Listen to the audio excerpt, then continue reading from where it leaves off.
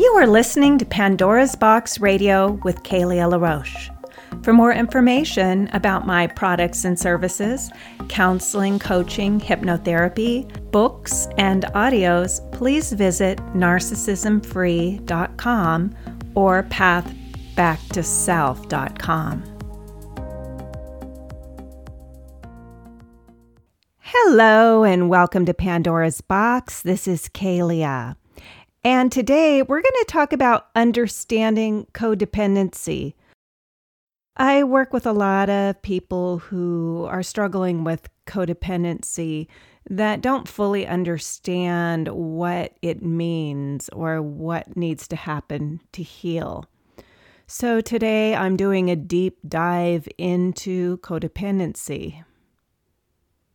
In working in the field of narcissistic abuse, I've noticed that where there is a narcissist, there's often a codependent. The two go very well together, much as you hear about the narcissist and the empath. The reason the codependent goes so well with the narcissist is that both the narcissist and the codependent are focused on the narcissist. The narcissist is all about himself or herself, and the codependent is hyper-focused on what the narcissist is doing or not doing, as well as taking care of the needs of the narcissist.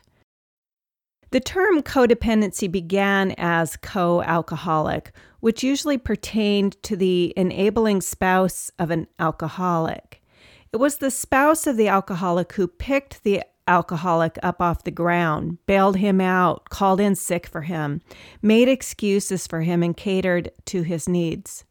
The co-alcoholic was so hyper-focused on managing the alcoholic that she failed to take care of herself and her own needs. She carried a belief that if he would only stop drinking, her life could be normal. That same dynamic was transferred to any enabling situation in which a partner was hyper-focused on the behavior of the other person, whether it was an alcoholic, a drug addict, a sex addict, or a narcissist. If the codependent wasn't hyper-focused on the other's behavior, at the very least, he or she enabled the behavior by cleaning up the messes made by the other and not holding the other accountable for his or her toxic behavior. Now, codependency is a coping mechanism, just as addiction and narcissism are. The codependent typically avoids his or her inner world and all of its painful emotions by focusing on someone else. She comes to believe that the other person is responsible for her pain. There's also a belief that if the other person changes, the codependent's pain will go away. But what we need to understand is that the codependent's pain is from his or her core wounds and not caused by the other person. Now, it can be greatly triggered by the other, but it didn't originate with the other. And I'm not saying that an addict or a narcissist doesn't do things that are very hurtful. They do. But the toxic behavior of the addict or narcissist is but fuel to the fire of the initial core wounding. Codependency in itself is a sickness, just as an addiction is. There is a disease model for addiction that says that a drug addict, an alcoholic, or a sex addict has a disease. That same model applies to codependency. These are all coping mechanisms for our deeply buried core wounds. As children, we learn to push our emotional pain away and dissociate from it because it's just too much to handle. It gets shoved down into the subconscious. We learn methods of keeping this pain repressed. We learn how to distract ourselves from it. Our society enforces avoidance of pain and the seeking of pleasure. The irony is that we seek out relationships that bring us pleasure in the beginning, and yet our relationships are the most powerful triggers of our core pain. Once the honeymoon is over, the core pain begins to be triggered in both relationship partners, and whatever their defense mechanism is, it kicks into high gear. The narcissist will start acting out, the alcoholic will drink more, and the codependent will begin resorting to attempts to manage her environment. A codependent manages her environment by people-pleasing, caretaking, defending herself against attacks, biting her tongue for fear of escalating the behaviors of the other person. She may go into making excuses for the other and even taking responsibility for the toxic behavior of the other person. She may try and clean up his messes, and she may be the one who apologizes in order to keep the peace, even when she doesn't really have anything to apologize for. Now, just a reminder, the he and she that I'm using is interchangeable. We all know that a narcissist, an addict, or a codependent can be male or female. The important thing to understand about codependency is that it's a disease or a condition all on its own. So one who is highly codependent needs an addict or a narcissist in her life to focus her attention on. It's easier for the codependent to believe her pain is coming from outside of herself than within, so she will unconsciously migrate towards people who cause her pain. She may finally get up the courage to leave the alcoholic, only to find herself in relationship with another one. Same goes for a narcissist. Although her choices are largely unconscious, the results can be deeply painful. It isn't just a matter of choosing another addict or narcissist. It's necessary to heal the codependent patterns within oneself so there's no longer a need to project one's inner pain onto the other. There's another aspect to codependency. A codependent may appear to be a very solid person who's high functioning and manages her life very well. And as a result, it's easy to see yourself as the one who has it all together. There may even be a sense of superiority, which is really ironic when the codependent teams up with the narcissist. The narcissist will work very hard to let the codependent know she is the inferior one in the relationship. Obviously, the word dependent is part of the codependent description. It basically means that one is dependent upon another. There is a personality disorder called dependent personality. Codependency is not a recognized personality disorder, but rather is considered to be a dysfunctional behavior. The difference between a dependent personality and a codependent is that a codependent is dependent upon one particular person in their life, where a dependent personality is dependent on a social network as a whole. It can transfer its dependency to lots of different people. A dependent personality is actually much like a child, completely, and we're talking about the personality disorder, completely dependent on people to do the most bare minimal task in their life. They just have a difficult time doing anything for themselves. This is not true at all for a codependent. A codependent actually can be very high functioning and do everything for herself and for the other person.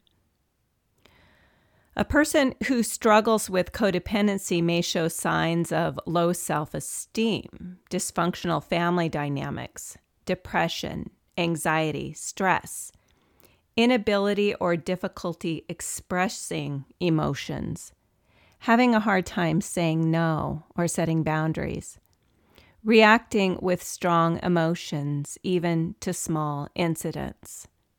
A codependent often feels compelled to take care of others and feels a need to be liked by everyone.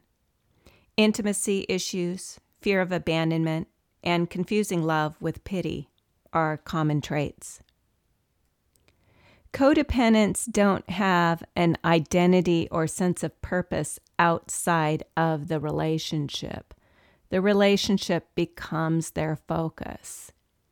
Codependents typically self-sacrifice, putting the needs of others before their own or catering to the needs of others.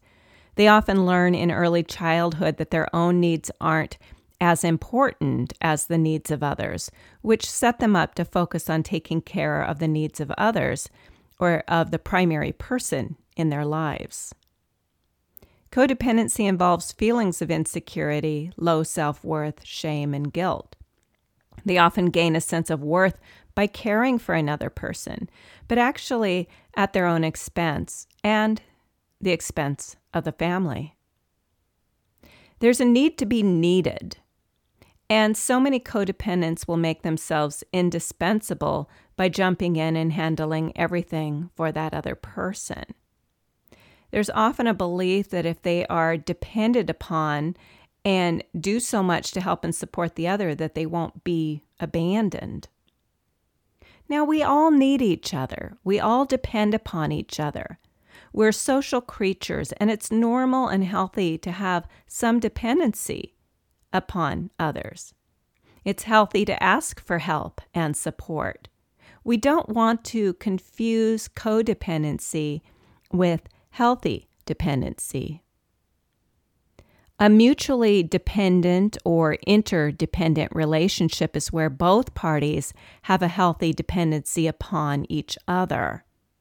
Codependent relationships are usually one-sided. There's an overgiver and an overtaker, which is why so many codependents find themselves in relationships with a narcissist. Narcissists are overtakers in more way than one. Right? They literally overtake a person. You will also find that addicts have many narcissistic behaviors while they're active in their disease. Codependents are often shocked when they discover that all of their overgiving is lost on a narcissist who at the drop of a hat may abandon the relationship for someone else. The codependent is left with the feeling, after all I did for you, their need to be needed is shattered. The narcissist can go from being very dependent upon the codependent and then transfer that same dependency to another person overnight. This is why narcissists come on very strong in a new relationship and work hard to secure that relationship as soon as possible. Narcissists have a strong need for others, but those others are interchangeable. A codependent, on the other hand, focuses their dependency on one significant individual. Nobody else is going to do the trick. It isn't that the codependency doesn't transfer to other relationships. It does. The behaviors of people pleasing, serving others at the expense of self, denying one's own needs, fear of saying no, and inability to set boundaries carries over into all of their relationships. But the primary relationship is the most destabilizing and is the place where the codependent will focus most of their attention. When a primary relationship ends, a codependent can have a very difficult time letting go of that relationship. They've often built their identity around that relationship, even to the point of sacrificing their own wants, needs, desires, morals, values, and goals. Now let's talk about healing codependency. The good news is that unlike many of the cluster B personality disorders like narcissism and borderline personality, a codependent can get better. A codependent is capable of self-reflecting and understanding why she is the way she is. It's usually her extreme pain that leads her into recovery. Once in recovery, she can begin confronting her own destructive behaviors and making positive changes. However, recovering from codependency takes time and a lot of hard work. For many of us who are recovering from codependency, we learn how to stand very strong on our own and take care of ourselves very well until we get into another relationship. I know I struggled with this. I could be super independent and self-sufficient and didn't have any strong dependency needs on others. But once in a relationship, the old tendencies began to surface, such as the desire to please the other, the desire to serve and care for, and the tendency to put my own needs aside while tending to the needs of the other.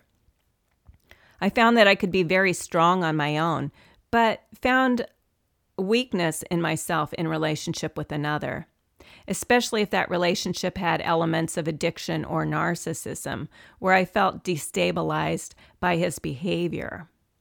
There was also a desire to step in and help to fix the problem or issue the other person was struggling with, believing if I could fix the problem, that I would have the relationship I wanted. And this, of course, always backfired.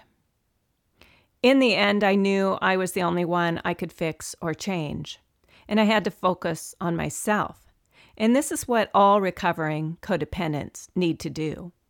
We need to focus on identifying our own needs, wants, and desires, and work to taking care of ourselves.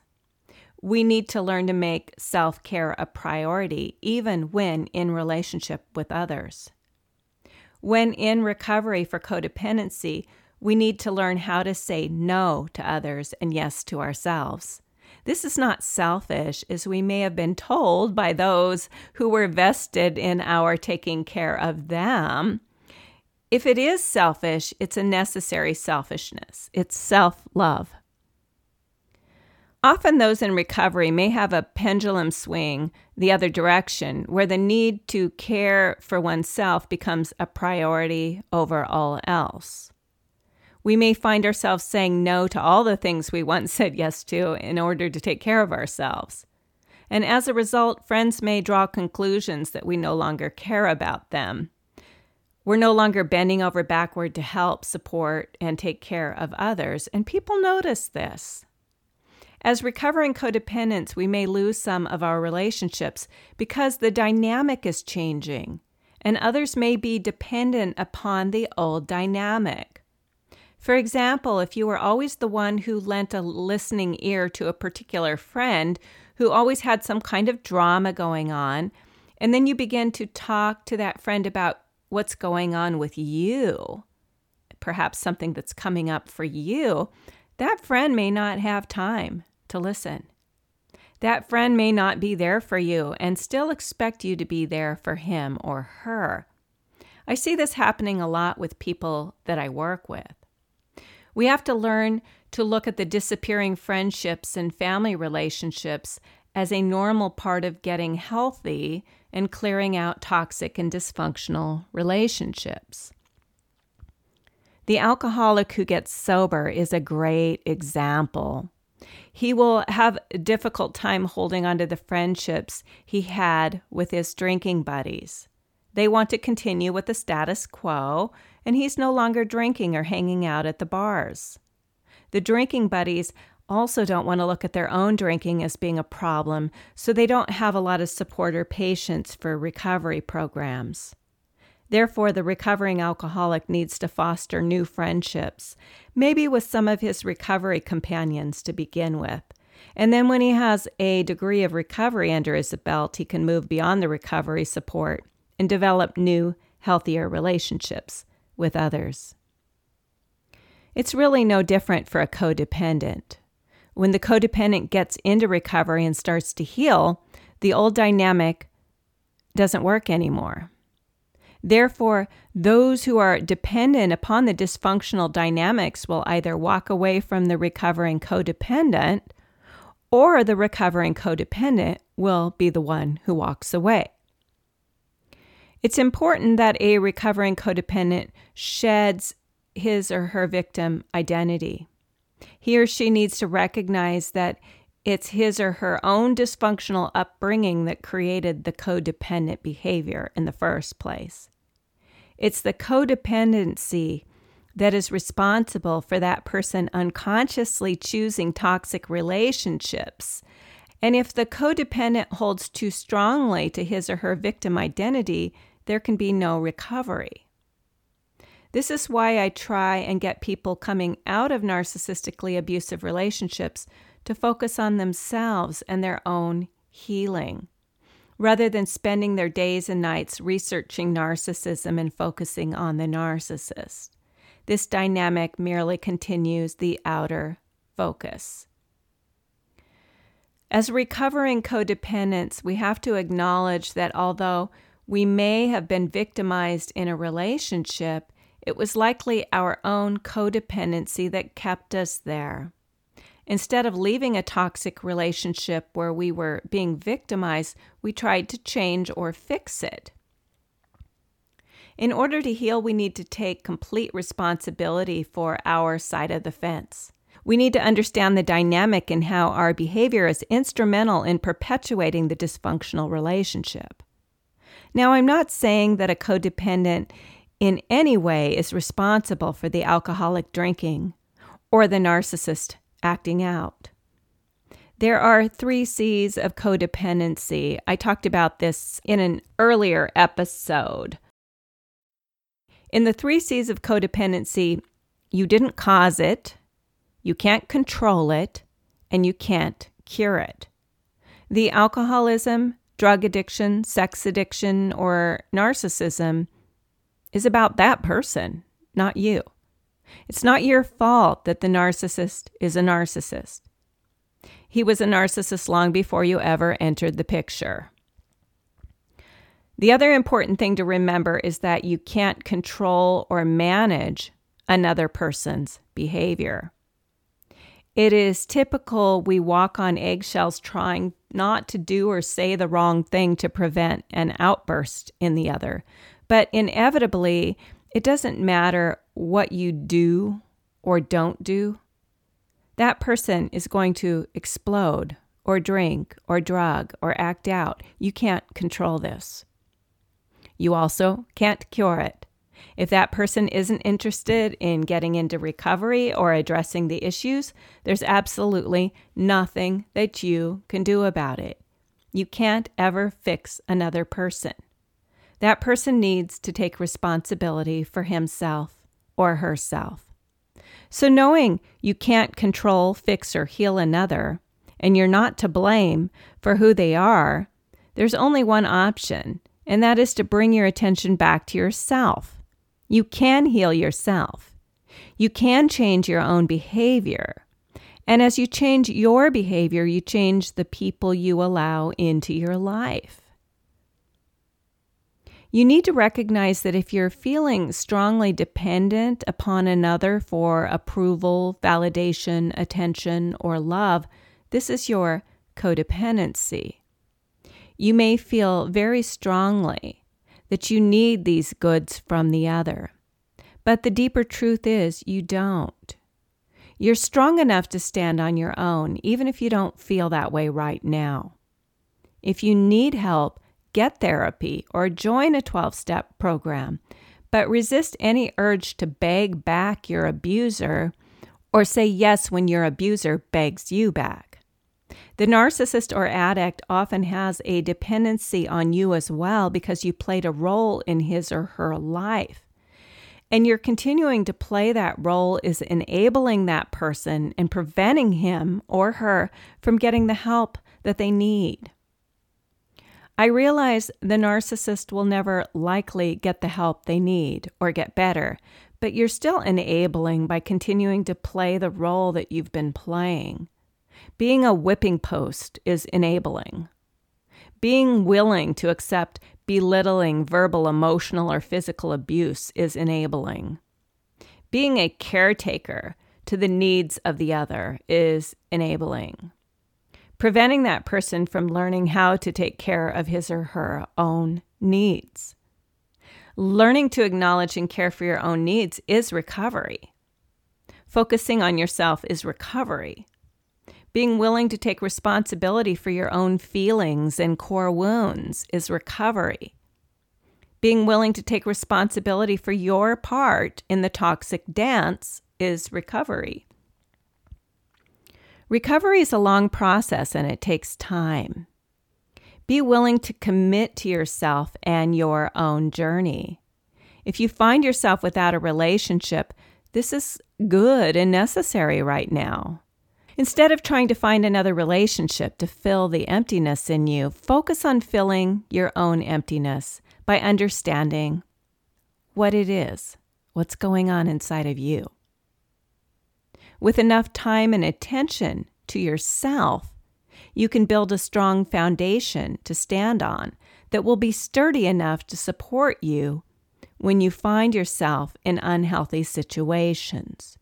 You will learn to rely upon yourself to the point where you will choose yourself over another unhealthy relationship. You may still get involved with people who try and pull you into dysfunctional dynamics, but when you have the inner strength and knowledge, you can pull away rather than become enmeshed in these dynamics. This is the true road to recovery. Embrace the path back to self. Embrace self-love, and you will stand strong either with or without a partner. I want to thank you so much for listening today. If you would like help in your recovery or would like to know more about my work, please visit my website at narcissismfree.com. Have a great day, and we'll see you in the next podcast.